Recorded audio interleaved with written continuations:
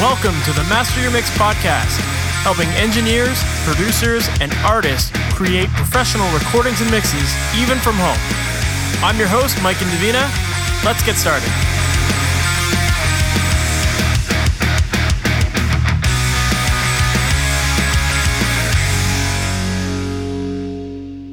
Hey, welcome to the Master Mix podcast. My name is Mike Indovina, and thank you so much for being here with me today. Today, my guest is Don Gunn, who is a recording and mixing engineer and producer out of Seattle, Washington, and he's worked with a ton of great artists over the years, including Death Cab for Cutie, Peter Frampton, Soundgarden, King Crimson, and so many more.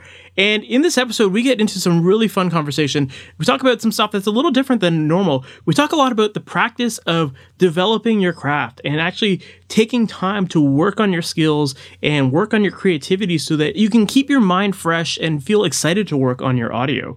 And not only that, but actually do better work because you've actually spent the time to practice your skills and get stronger at them. And we get into some cool conversation about just how to segment your time. And I think you guys are going to find that really interesting because it's definitely something that I feel a lot of people don't actually do. A lot of people don't take that time to work on their skills. They just work on work. And that's not always the best way to develop your skills. So I think you're going to really enjoy that part of the conversation. And also in this conversation, we get into a lot of live sound stuff because Don has done a lot of great work, again, working with bands like Death Cab for Cutie or King Crimson, working on their 5.1 surround mixes and mixing a bunch of their live records. So Don comes into this conversation with a different perspective than a lot of the other engineers that we've had on the show, which work in studios or work entirely on film. So talking about music in surround and talking about working on live music, I think has its own challenges. So yeah, I think you're going to find this episode really interesting and you're going to learn a ton from it. So let's just jump right into it.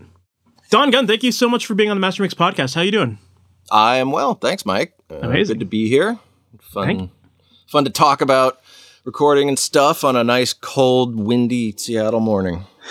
Gotta love it. It's wintertime, so yeah. Yeah, and I'm from Toronto too, so we definitely are getting our colder. You have real winter coming through. Yeah, we have real winter. You have rain. We have fake winter. Yeah. For people who might not know your background and how you got into music and ultimately into production, can you give us that story? Yeah, sure.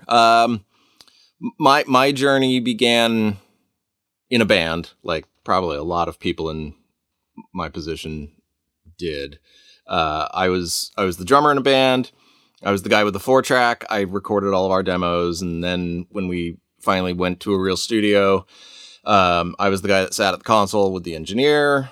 I was always very invested and heavily interested in the process and ultimately the results. And then when we put out an album and I thought it sounded terrible, I decided I really needed to learn how to do this properly.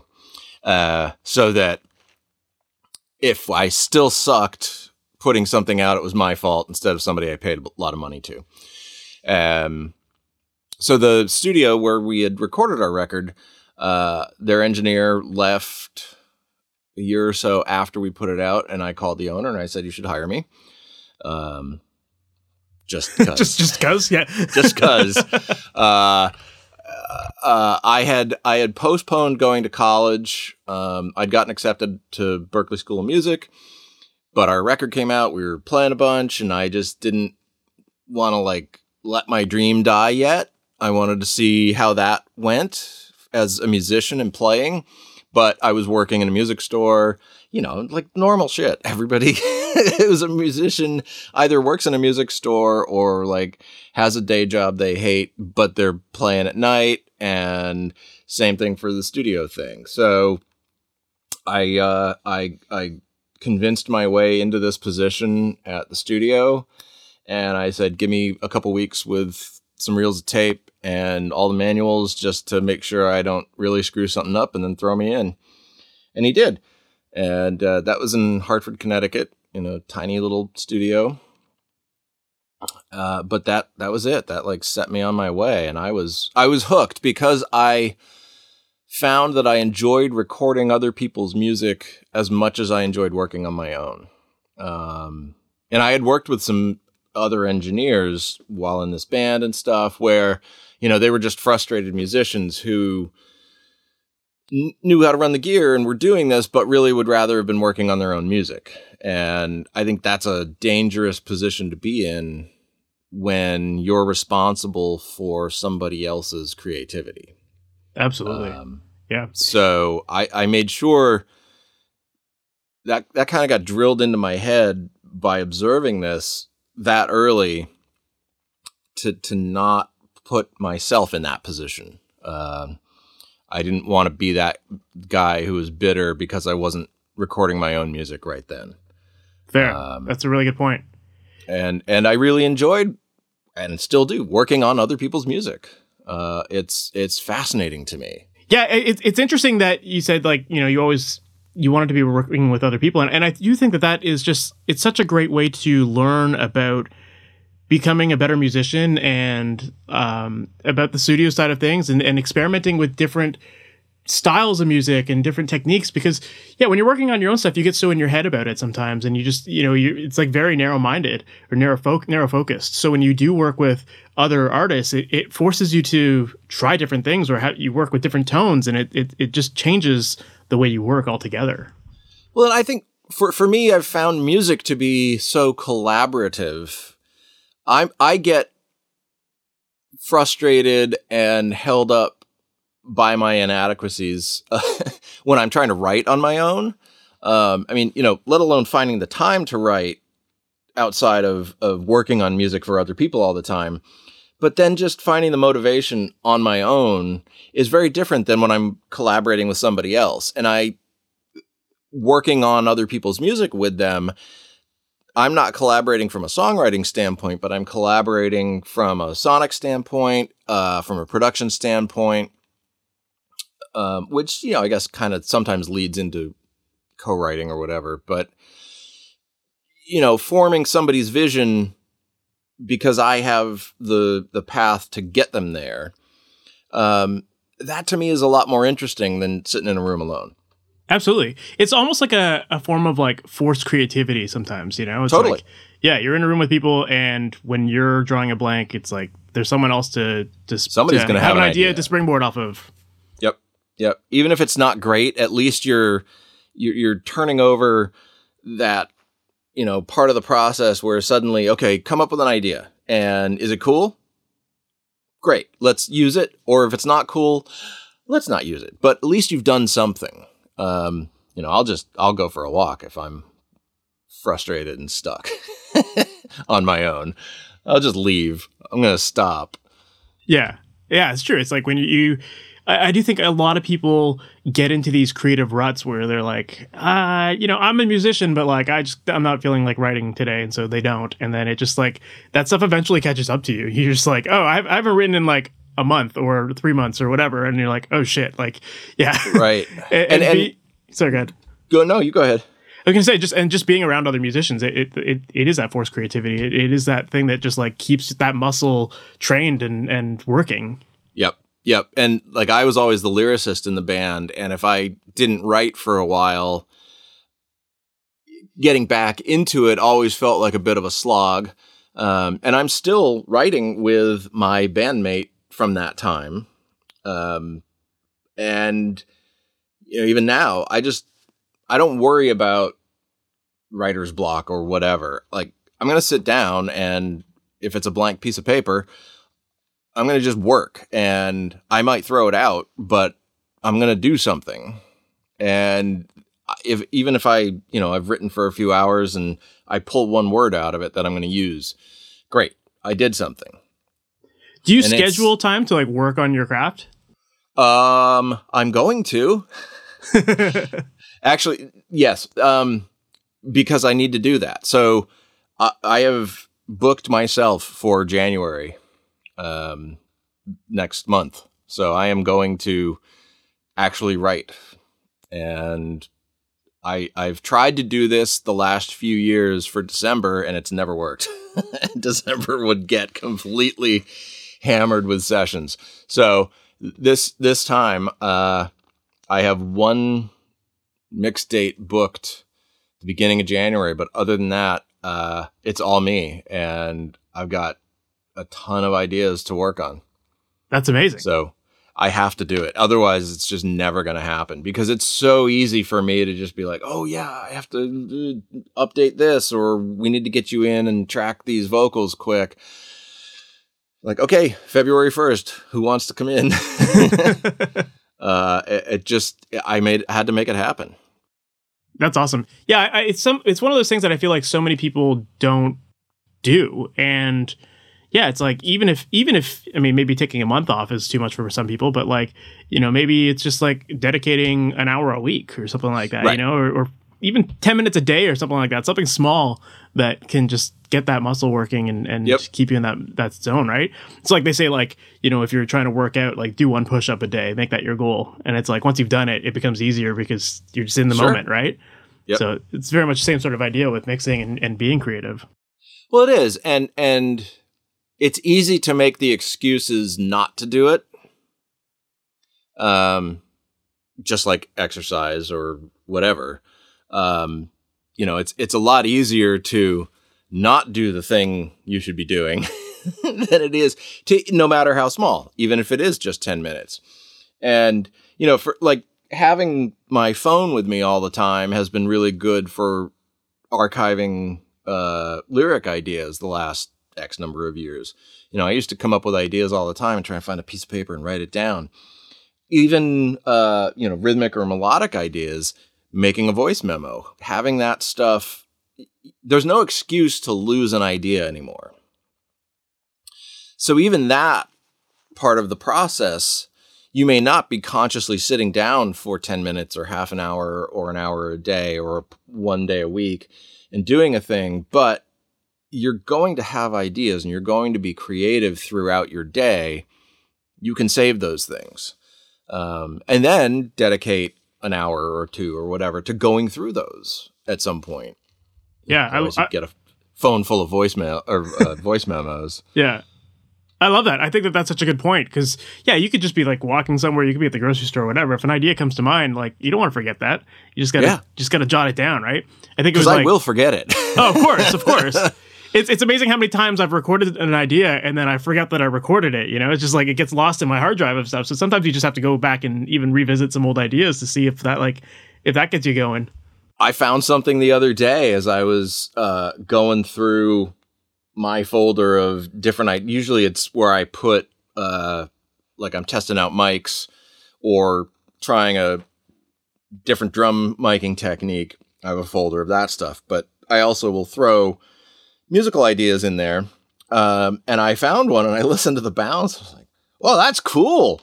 I have no idea when I did that or how I did that. So at some point I'll open it back up. But, that's kind of fun too, is this like moment of discovery of something I created. And like, oh, wow, that's neat. I don't remember it at all. I think that's great. And hopefully that'll turn into something. But finding that nugget now, knowing I've got writing time coming up, is kind of exciting. Of course. And sometimes you even find stuff that in the moment when you recorded it, you thought, oh, this is garbage. But like, you just did it. You kept it. You saved it for whatever reason. And then you go back and you're like, oh, wait a minute. Now I'm feeling inspired by this now. Like this gets me good. This gives me all sorts of new ideas. If I'm programming synth sounds or whatever, usually I'm just running a MIDI track, because as I'm coming up with a sound, I start, I want to hear it musically in a context, and I'll just fart out some sort of idea. I'm not thinking about it, but I save all that stuff because there may be a kernel of something in there that when I go back and listen, I go, oh, okay, got it. That's cool. And if I'm just programming a sound for the sake of programming sounds, and I don't do that, I'm going to lose anything. Totally. And I kind of like having my programming time, sampling, programming, sonic exploration stuff is sort of separate from composing. Like when I'm composing, I want that to be the thing I'm doing. I'm not sitting there I'm not like scrolling through presets and crap like that. Cause I totally lose the motivation at that point. So I kind of have my programming time and then my writing time, but I don't want to lose an idea during programming time either.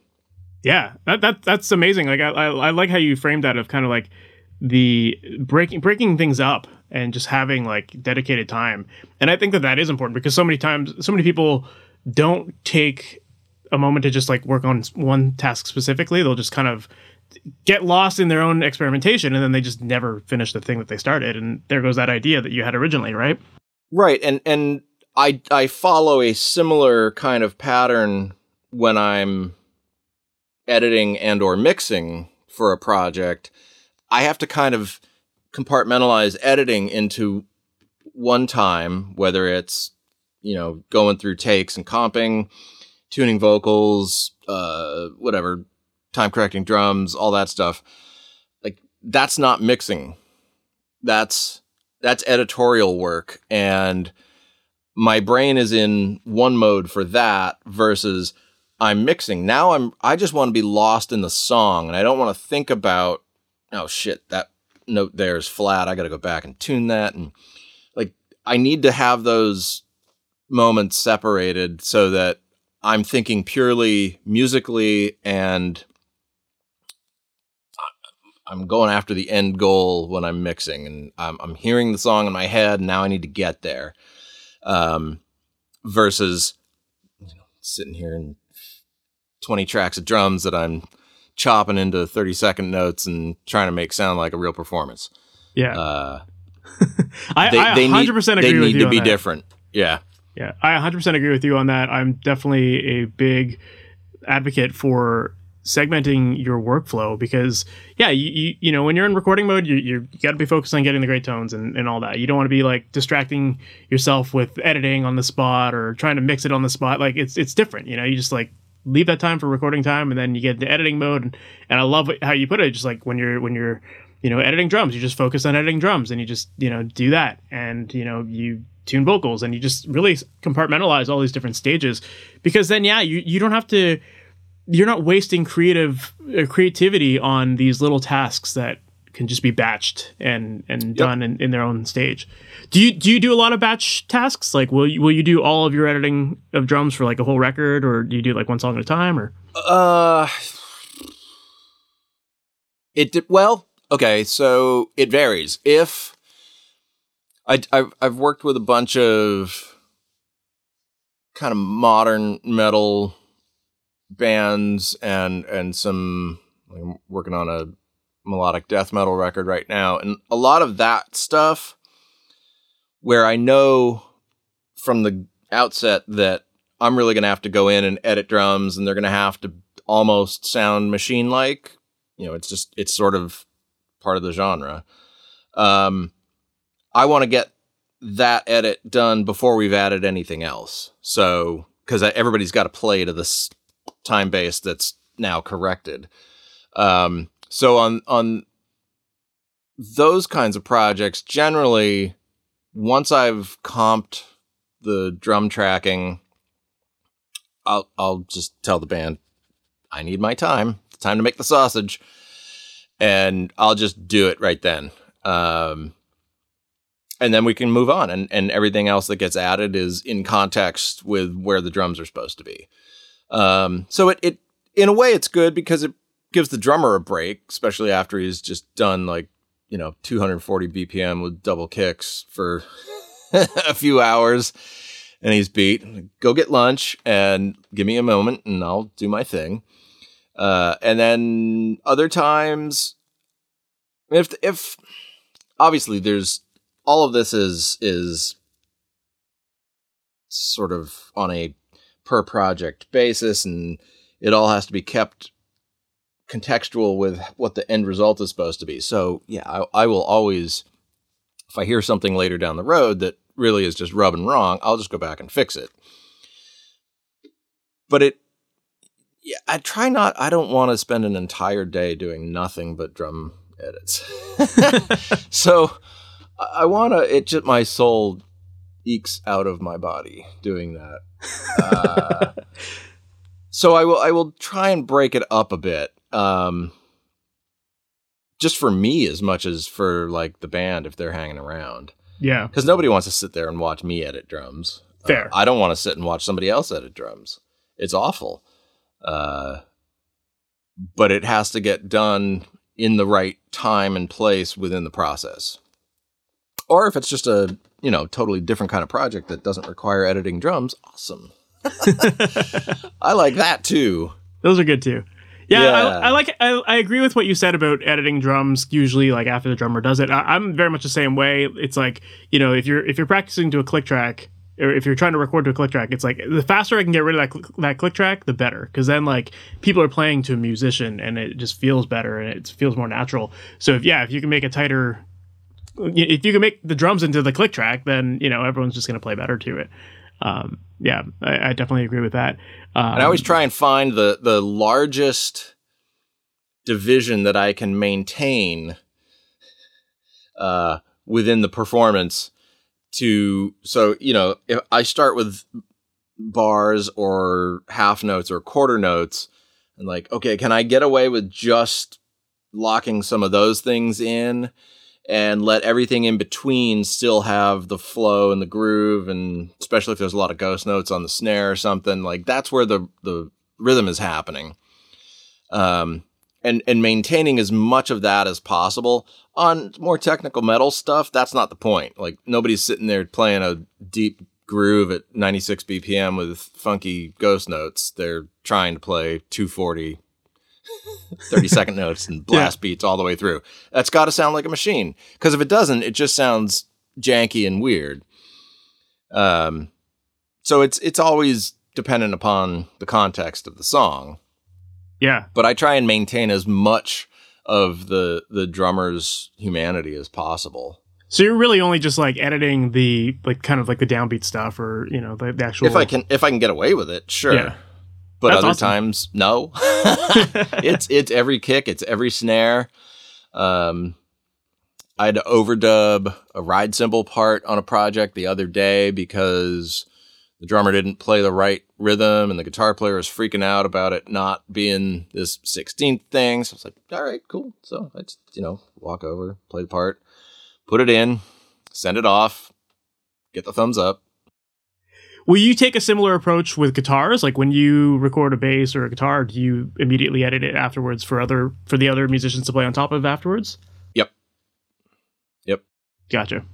Because I'm also, at that point, I'm also comping it because all the performances that they've just done are in my head.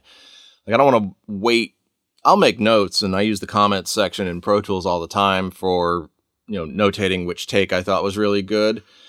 For comping, but I want to just get the comping done because it's fresh. They're there. If they have questions or they think a particular performance or take was better, we can just hash that out, and it just moves the process along. Gotcha. Yeah. Are you typically... And especially on the metal stuff too, like I'm always tracking a DI if I'm miking an amp or, doing bass through a bunch of stuff. And that DI is also my edit, my super transient editing kind of track. Because like super fuzzed out heavy guitars, there's no transient anymore. I'm not going to try and edit that. Yeah. Yeah, and that's one of the magic bullets of the secrets of editing guitars. It's like have a DI. It's like it's just an editing tool. That's all it is. Yeah. And it's so handy. Yeah. That's awesome. So do you, when you're editing guitars, will you get like really granular with it? Or I guess obviously it's case by case basis, I'm sure, but like do you do like the elastic audio thing, or are you just kind of typically just working on bigger chunks and comping sections? Well, it depends on the part. If it's a super tight palm muted kind of thing, or, really a riff that should be in unison with the drums, I have no problem chopping it up really tight and then quantizing it. I bounce back and forth even on tonal stuff. I bounce between Beat Detective and Elastic Audio. There's something still about Beat Detective that I can work really fast in. Even with guitars? Even with guitars. Interesting. Yeah. I've found a way to make it really smooth and I don't hear edits, and yeah. What's the secret? I don't know. It's where crossfades are always pre-edit.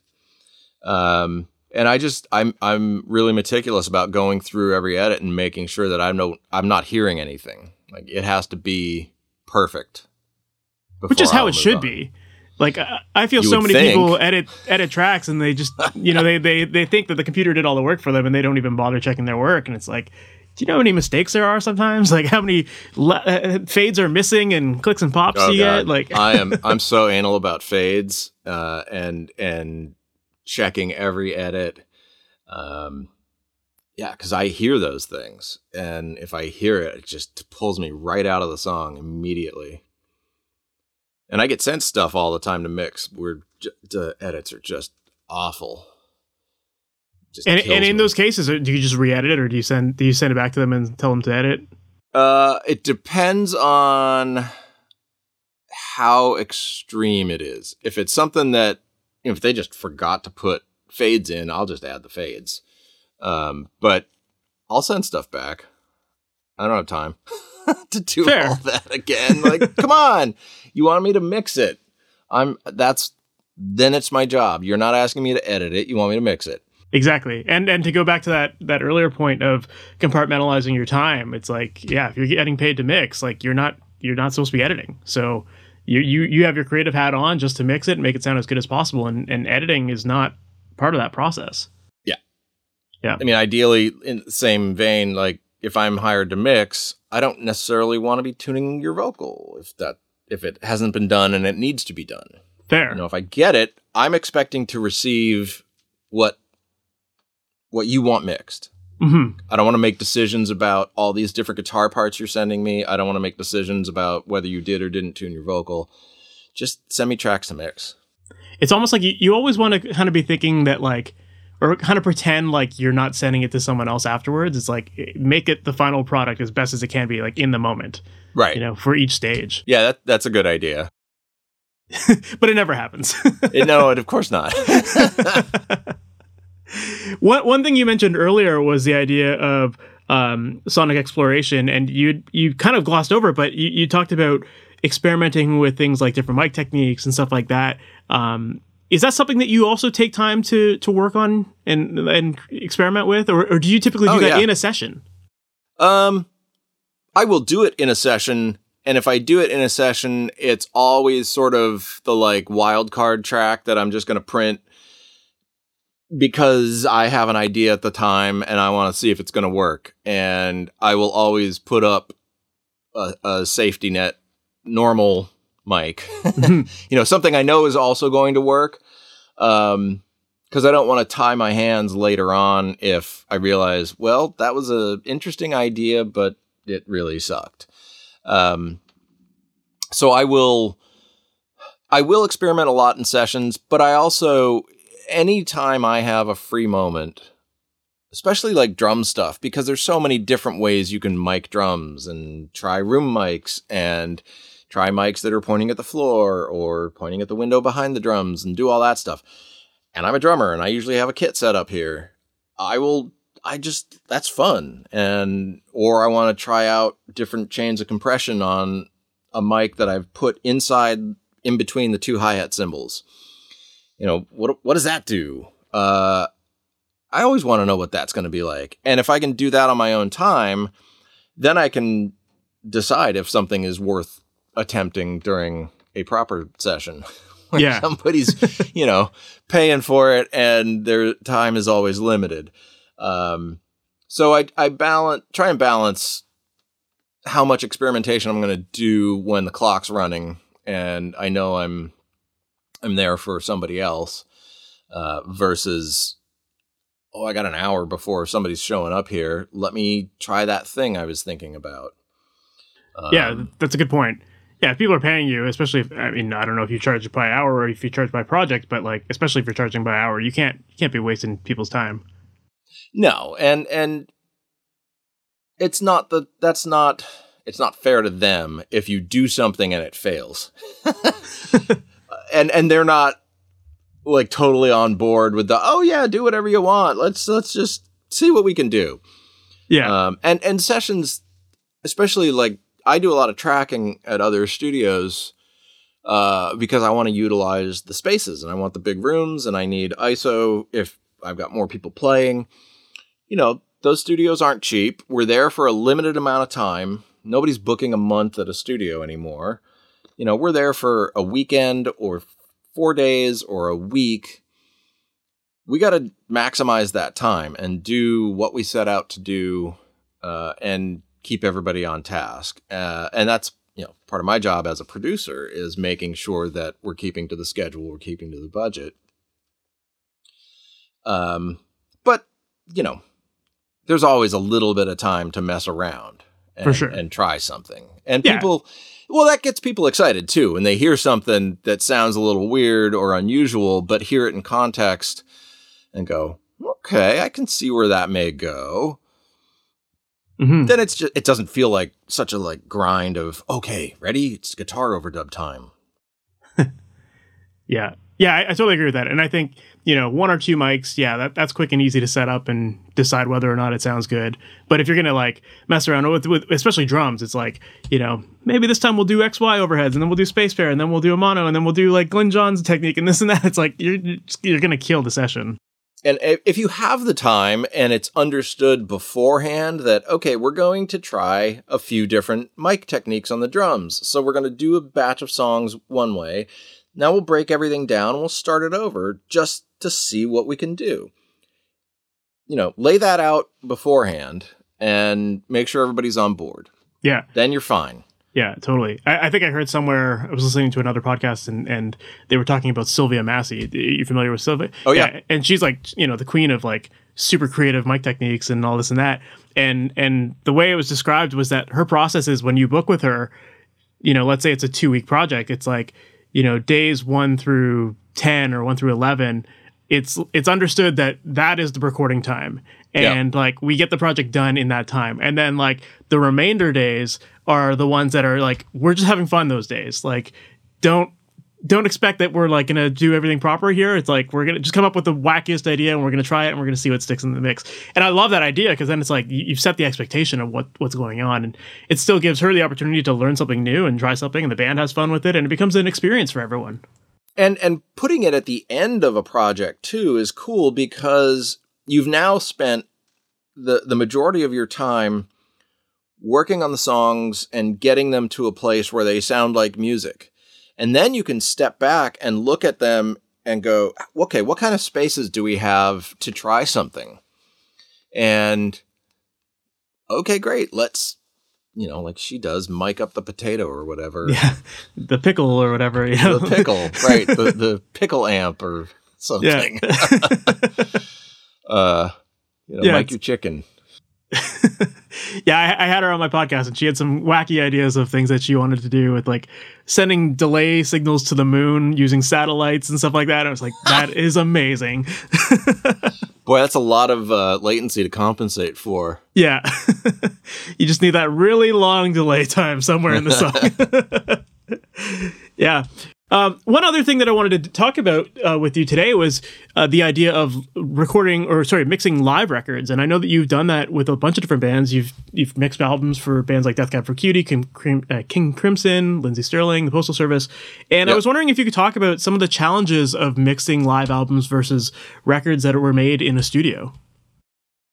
Yeah, the always, for me, the biggest challenge has been the vocal live, because usually the singer is the quietest person on stage with the most bleed of everything else coming into their mic. The Lindsey Stirling stuff, she doesn't sing, she's a violinist. So that was a little bit easier. And her violin was going direct. So that makes it not pretty bad. Easy. Yeah. But yeah, all the King Crimson stuff, all the Death Cab, and Postal Service. Postal Service was a little bit different than Death Cab, even though it's the same singer, because there was so much more direct stuff on stage for Postal Service. Jimmy's whole rig is all direct. You've got a couple vocal mics. Ben played drums on a few songs, and he would sing. But other than that, he was playing guitar or keys and Jenny Lewis was playing guitar and keys, and she was singing, but like their amps were super isolated. That was great. Compared to Death Cab, where Ben is in front of the whole band. There's, cymbals and drums always are a thing. And he's not a very loud singer. Just projection-wise, I mean, he projects, but his vocal delivery is on the softer side on a lot of things. And his head dances around the mic.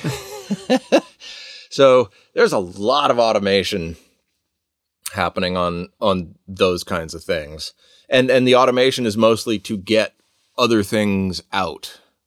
But then you have to be really careful on a live recording like that, because as you push up a vocal to have it heard, it's just bringing in everything else. And if you're compressing to try and make the vocal sit with everything else, you're bringing up all low level stuff. And I'm always doing multiple stages of de-essing to try and fix the SE stuff, but also things like cymbal bleed. Like those are in different frequencies than where the vocal S's are, and I want to bring those down. But it's always about balancing, making it not sound like you've got this hard gate on the vocal. Like I'm writing stuff down, but I'm not going down to 0 at all. You have to find that place of where can I bring it down and make the music sound really powerful, but then when the vocal comes back in, it doesn't suddenly turn into a wash of cymbal crap. And like King Crimson, you got 3 drummers on stage. There's a lot going on. Luckily, on those recordings, Jacko, the singer, was at the back of the stage. They had a 2-tiered stage. So the drummers were in front on the stage level, and then everybody else was up on risers behind the drummers. So at least the null point of his mic was facing drums. But it was still, it's a racket with 3 drummers. Yeah, one drummer can be hard enough to mix sometimes, right? Exactly. So you got 3 drummers all playing all the time. You know, it's not just like this guy plays, he stops, another one plays. That'd be all right. Nah, they're all playing. But the live stuff, it's a cool challenge. It's really fun. Yeah. So as far as the automation side of it goes, are you actually like writing a fader for your automation, or are you using gates at all in the process? No, I'm never gating a vocal. The only time I will use I might use like Waves RVox and pull that gate down on there just a little bit, because that thing just is so cool. But even then, it's only catching like super loud stuff. There's always going to be a level of whatever's coming into that mic happening. But just I write a level of acceptance that you just yeah. I've got a 3S1 unit here, so I've got 24 faders, and I live on those. Yeah, and typically with a lot of these albums that you've worked on, like, have you had any sort of input prior to the recording of these live sessions? Like, would that change? Would that change like how you would set up the stage or that kind of thing, or it's just all coming to you afterwards? Yeah, that's not for me to say. I don't think. Like the Will Markwell, who's Death Cab's front of house, I've known him forever. And he always gives me really good sounding tracks because he's using whatever the latest Avid venue system is. I don't know the live thing real well. So he's tracking to Pro Tools every night. The Crimson guys, I think they were using a Midas console, but I think they were analog. So they were splitting to, I think, 3 Joko 24-track hard disk recorders. I don't want to bother anybody who's actually running front of house or any of their system techs to be like, hey, could you do this for me? Because they don't care, and they don't have time for that. I just have to take what I'm given and make it work. And, you know, like the Crimson stuff, it was weird because that was gathered from 5 nights in a row in Mexico City. And I got 72 tracks per night, 5 nights, 3-hour sets, and the sound would change night to night. And like the first 4 nights, all of the cymbal overheads were clipped. Like just the waveform was black. Like, well, I guess I got to make that work. And then the hi-hats were clipped. And then night 5, it changed and everything got perfectly gain staged. What is happening? So they can't go back and re-record that stuff. And that was also done for a Blu-ray. So it's all synced up to video. Which makes it even harder to try to... Even harder. You can't punch it in and do edits after the fact. No. So you just have to make it work. So I spent a long time in iZotope RX declipping stuff and trying to find settings that I could make work where it would... I use RX as much as I use Pro Tools. That thing just saves my life every day. Trying to restore some sense of dynamics and transient information to these things that were just cooked to death. And it worked. Nobody heard the mix and said, why are those cymbals clipped? But, you just have to, you take what you're given and make it work. Yeah. And it makes sense too, because in a live situation, it's like, it's so quick and you just have to like get it happening, make it work and please the crowd. And as long as everyone can hear music, then we're fine. Right. And, they don't have time to go and like adjust the mic on stage while the band's playing or, like start gaining everything different or whatever. Well, and who knows where that was even occurring, because if that signal was going to front of house through the speakers, they would have heard that and gone, oh my, let's turn that gain down. So it was happening somewhere between stage, recorder, what I got, front of house was getting something else. So, and front of house doesn't care. They're trying to make the show happen. Exactly. That's their job. And okay, so that's what I got. You can't like lay blame on somebody once you have that in your hands and now your job is to do the mix. What are you going to do? That's it. Make it work. Yeah, you just find a way to make it as clean as possible.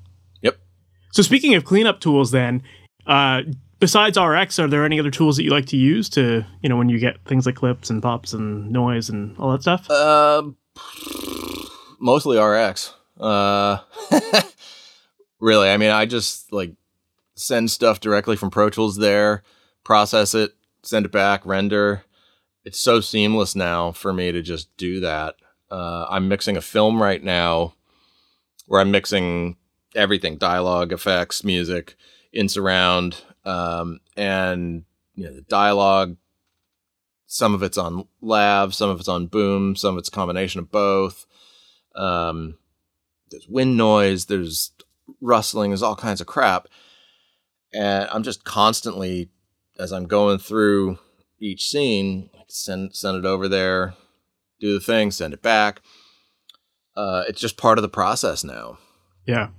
I really do think that like mixing film is like the best way to learn to become a music engineer, because there's so many problems that can go wrong in film and they all do happen. And like dialogue, it'll be wind, it'll be like pops and all sorts of stuff. And it's like, you get so forced to like clean up this audio to the point where it's so good.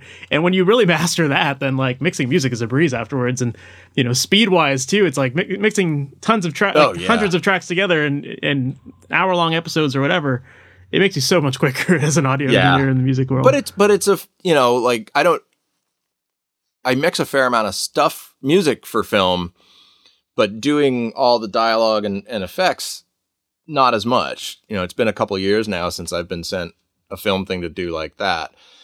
So it's a fun challenge, and it's a fun break from normal stuff for me. Normal being mixing music.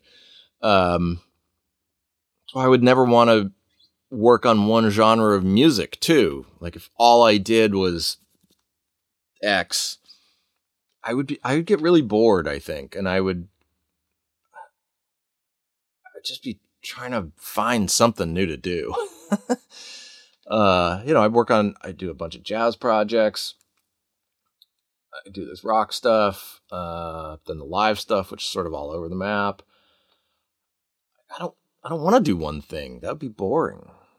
And I think I would find myself falling into traps of cyclical ideas and behavior. We're like, oh, okay, well, here's another pop rock song that has some programming in this, and I'm just going to put the faders up and do my thing and then go to the next song. Then it becomes like an assembly line, and that's no fun. Absolutely. Yeah, that's a good point. Yeah, because it just, again, it's going back to that creativity side of it. It's like you just have to keep creative. You have to, keep your brain entertained to... Well, I want to be challenged, too. I want to feel like I'm out of my comfort zone all the time. Because it's too easy to just do the same thing. I took on this film project because the composer is a good friend of mine, and I've produced 4 records for his band over the years.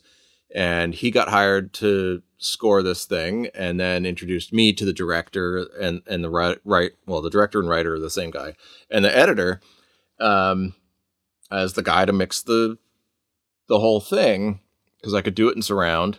But yeah, that was a little bit of a challenge. Of like, oh well, I'll do it. I hope I do it right, but I don't let anybody else know that I hope I do it right. You just do it. And when things get frustrating or you can't figure something out, that's what the internet is for. There are plenty of resources to find because somebody's found this problem you're experiencing before and they've overcome it. I got delivered an AAF project from the editor that importing into Pro Tools split all of their neatly constructed tracks that were sort of stereo, but sometimes had mono elements on them. Well, Pro Tools doesn't care. It's just going to break it all up into individual mono tracks. So suddenly he was like, so you got these 32 tracks of all the dialogue and effects. I'm like, no, I got 111 tracks. What's happening here? And I tried importing it into Logic as an AAF, into Cubase as an AAF. And they all did the same thing. So I was like, well, okay. So, the first couple of days were just organizing this huge session into something manageable. And it kind of blew up all their edit decisions that they had made for tracks because things that were muted, I guess, in his project were not muted in mine. So move on, do it, make it work. I love it. That's the attitude to have, right? It's just like, get it done. Because no one wants to hear anybody whining about like, oh, this isn't set up the way I normally want or that kind of thing. Right. It's like, just get it done. Because they don't care. They're paying you for a job. Yeah. Couldn't agree and more. Unless it's, if it's completely insurmountable, something is so broken that you just have to say, okay, let's go backwards a little bit. How do we fix this thing? Is there a way you can give me a file that is exactly what you did? Whatever. But they have other things to do too. Mm-hmm. They're not now just sitting there waiting for you to deliver a mix. They're still doing stuff. Absolutely. So you just do it, make it happen. Yeah. Another thing that I wanted to ask about when it came to the live stuff, and it does tie into some of this film stuff as well, is 5.1 mixes. And a lot of the mixes that you did were in 5.1. And so I'm curious to know, like, what are some of the challenges of working on music in surround?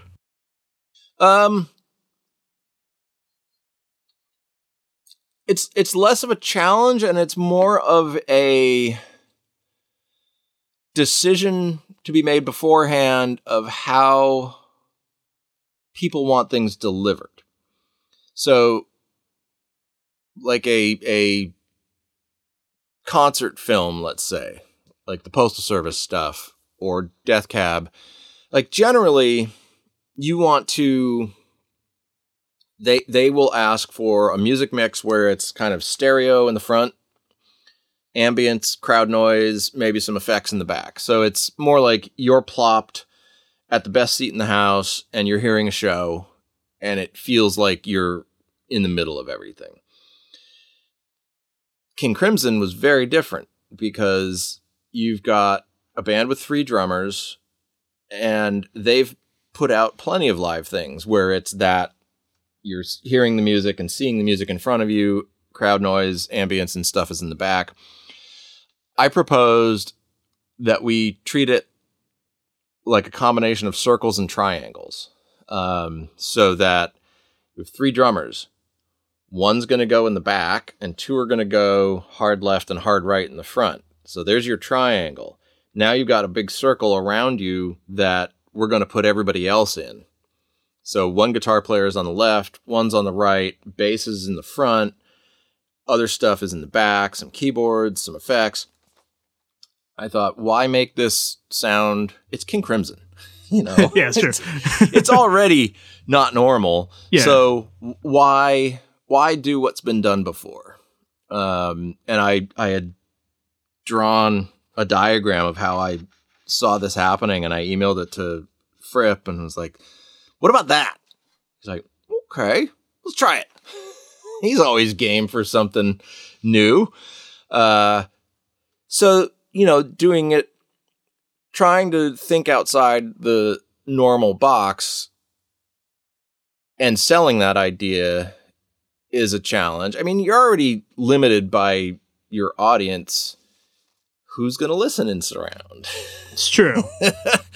But I produced a record last year for a band in Seattle that's a very hard to describe, kind of Celtic, well, very, very Celtic oriented. Guitar players, Scottish, singers, English.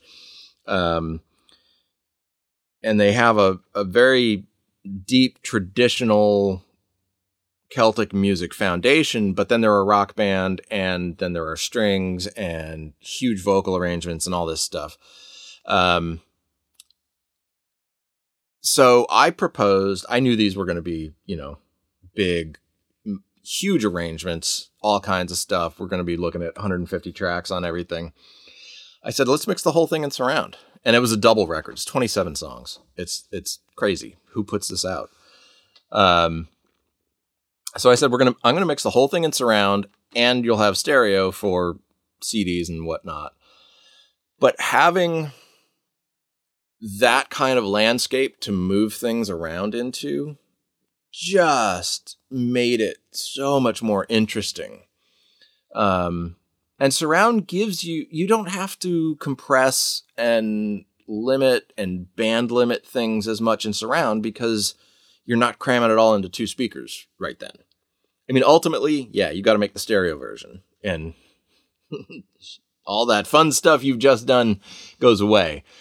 But even what I've found is that mixing in surround and then down mixing into stereo, because of the phase differences that you're now getting, squishing it into stereo, it still sounds more open than if you only mixed in stereo. So I will collapse my 5-1 mix into stereo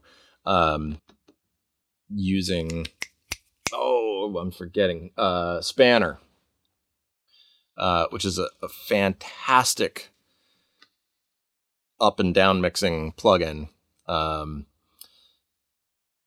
And it's just amazing. So like the stereo mixes for that record were the collapsed surround ones, and they sound great, I think. Yeah. So you typically start with the 5-1 mixes and then down mix. Yeah. That's a lot easier than trying to mix stereo and then go up from there. Fair. But with something like the Crimson stuff where you were doing like the circles and triangles, like I imagine that doesn't quite down mix as easily as something that maybe is more ambient in the back and some of the effects in the back, that kind of thing. No, it actually does. Yeah? Yeah. Because I don't treat the rears any differently than like that's just another pair of speakers. They're full range as far as I'm concerned, and anything that can go in the front can go in the back. You know, they're all. I'm running a Genelec system here with 3 ways for all 5 speakers, and they're all full bandwidth. And I just treat the speakers as such. It's not like just effecty shit in the back that's small and thin. I'll put a whole drum kit back there. That's awesome. I love that. And I think as far as creativity goes too, that surround world, it opens up things a lot, and you can have a lot of fun with it. I'm just sad that from a delivery standpoint and a consumer standpoint, like nobody's going to sit down and listen to it. It's true. It's like it's a hard sell to most music listeners. And even the Apple immersive audio thing now and Atmos and stuff like that, it's a great idea. I think it's awesome. Nobody's ever going to hear the mix the same on their earbuds, even though they claim that you can hear spatial audio, front, back, all that stuff. No. and how many people are going to have even 5.1, how many people have a properly set up 5.1 system, you know, on their TV for watching a movie? They've got all 5 speakers sitting under the TV. So true. It's hard to, and you have no control over your delivery platform. So I love the idea of it, and I will continue to sound the alarm for it and think it's great. It's a bummer that more people aren't going to hear it the way it's supposed to be heard. Yeah. Well, people are happy with listening to stuff on their phone and earbuds and Spotify and whatever, and everything's limited. Yeah. Do you think that that's just because humans are lazy and we don't want to invest in something new? Well, it's lazy, and it's also what music has become. It's a commodity. It's wallpaper and it's background noise. You know, how many people sit and listen to an album as an album in a row? You know, beginning of the album to the end of the album, every song in order. Everybody listens on shuffle. It's one song to the next, or they're listening to Spotify or Apple Music or whatever, and it's like the radio. It's one song, and then it chooses what your next song is, and it chooses what your next song is. There's no listening for the sake of listening to the music in the way I grew up, certainly. I sound like an old fart fuddy-duddy, I know, but no, I'm with you on this. I agree. But I'm the guy that buys CDs, and I want to listen to I want to hear what the artist intended for me to hear, because I'm still as much a fan of music as I am a creator and facilitator of making music. You know, I still get excited when my favorite bands put out a new record. I want to hear what their idea was. And it's important to me, from a respect standpoint, to hear that from them. They put the time into it. I know what it took, because I do this every day. I know what it took to create this, and I want to give it that time. And that, to me, is still extremely important. Of course. Yeah, it'll be interesting to see what happens in the future, especially now that, like, Adele, for example, with her last record, she got Spotify to get rid of the shuffle button on her latest album. Right. And it's like, you know, I don't know that many other artists are going to follow that path, but it's an interesting motion to make, and to see if people will how many other it. Artists have that clout too. It's true. You know, if you have the number one album on there, you can say, hey, why don't you take that button away? Or I'll remove it from your service, or whatever. You know, what's going to be the? Yeah. I don't know. I'm not a Spotify user, so I don't. These things don't affect me. It's true. it's one service, right? So it's like, Right. You really need like all of the top artists to get together and agree on this as their new way of doing it. And yeah, whether that'll happen or not, it's unlikely, but yeah. Indeed. Yeah. Yeah, absolutely, man. I totally agree with you. And I think that, it's interesting because I've definitely interviewed a lot of people on this podcast who are in the film world, and everyone's talking about Atmos, and it's like going to be the next best thing and whatever. And I can see why Atmos, and maybe like, I hope that I look back on this episode and take back my words, but I could see how in film Atmos will be a thing because it makes sense in that world. It's the reason why surround still exists. But in audio, we've tried lots of different things before, and I agree with you. I don't think that people are listening to music the same way they were when we had the switch from mono to stereo, like that's nothing has really changed since then, Well, then they tried it with quad, and yeah. You got baked and listened to Dark Side of the Moon, but then that died. Like how long did quad last? I think a lot of it is because it's an expensive proposition, to ask of a consumer to have 5.1, to have Atmos. Like, who's going to set up 14 speakers in their living room, and who's paying for it? That's a lot of money.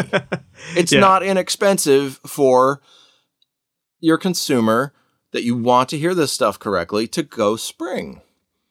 It's like Weekend Warrior stuff. Yeah.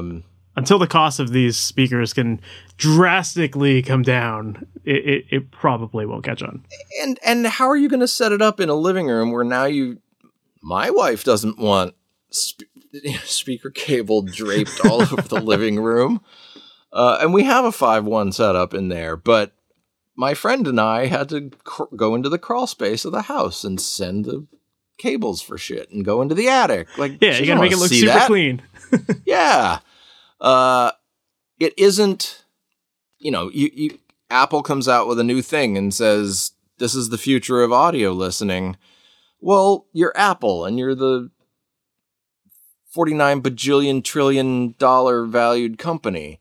You don't care about nobody can afford to go buy a 7.1.4 setup for their living room. Like, you're Apple. Yeah, somebody will do it, and they'll make their money off of those people. Of course. And that's all they need. And it doesn't cost them anything to stream another version of something from Apple Music. They don't care. They're a phone company.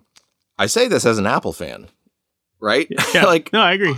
I understand, but, I long for the days of Apple knowing that we creators need their tools. We need them to make tools we can use to make this stuff, so at least they're sort of heading back in that direction, it seems. But they're a phone company now, more than anything. Yeah, I mean, hey, they're encouraging a little bit more music creation by having GarageBand on all their computers and this and that, and for that, I'm super grateful about that. But I definitely agree with you. There's, they're just doing their own thing. They're doing their own thing. Yeah. And you follow it or you abandon it. It's kind of where it's at. Yeah. And there's a loyalty to those companies for whatever reason we all have. And, they make great computers, I guess, or great phones, and right, that's it, right? Sure. Yeah. I mean, I'm recording this on my Mac Pro right now, and I'm talking to you on my iPad. I've drunk the Kool-Aid, but it's definitely become much more about what tool do I need to do my job best and fastest. And I don't really care what that is anymore, where I used to be very much in the PC Mac, I'll fight you on this one thing. Yeah. Like, I just want to do my work fast so that I can not live in the studio every day. Fair. And every hour. and I think that's a good full circle moment here, and probably a good spot for us to wrap up, because we first started talking about this idea of just developing your craft and working on it and becoming more efficient with it, and honing in on those skills so you can make decisions quicker and all that kind of stuff. So I think that's a good way to wrap things up here. Don, thank you for taking the time to do this. If people want to learn more about you, what's the best place for them to find more about you and follow you? I have a website at dongunn.com, dongunn.com, that I'm really, really crappy about updating, but it's got a fairly recent discography and a little blurb about me. I'm on Twitter and Instagram at Don_K_Gunn. I've also become really crap at updating those things. Just, I don't know. I've lost my zeal for scrolling and keeping up with stuff and feeling like I need to be posting about all the stuff that I'm doing or just something random. I've embraced not feeling that need in the last year or so, after spending so long just sort of doom scrolling the news and all kinds of crap. And I'm just going it's not good for me. It's not good for anybody else. But I'm there. You can always reach me there. Yeah. It's just my feed is boring now. Well, people can check it out for sure. And there are a lot of squirrel photos. It looks good. Yeah. Squirrel photos and probably pictures of my dog. Awesome. And lastly, are there any cool projects that you're currently working on that you can talk about? This film is pretty cool. I can't talk about who the writer-director is. It's a short. It'll probably be a festival kind of thing next year, but it's being done by someone in the wider movie world. And this is his first writing and directing foray. He's been much more on the producing side of things. So that's cool. I'm doing the debut record from a melodic death metal band called Veritaris, here in Seattle. And then it's another kind of hard rock band from around here I'm in the middle of mixing, called Crossing Crusades.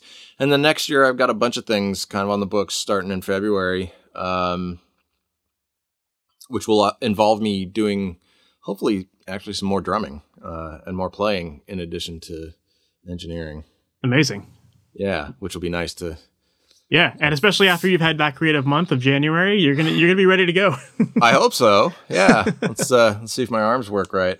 Yeah, awesome, man. Well, again, thank you for taking the time to do this. I really do appreciate it. Thank you very much. We'll have to have you back on. A lot of fun. Point. Yeah, awesome. Absolutely. I am. You know where to find me. Of course. Awesome. So that was my interview with Don Gunn, and I really enjoyed that conversation. I thought it was really refreshing to hear someone talk about taking the time to work on your craft, and I love the idea of him just taking January off to work on his stuff and, experiment and have fun. I think that, like we said in this episode, it is really important to carve out that time, whether it's 5 minutes a day or 10 minutes or an hour a week or whatever you can afford to do.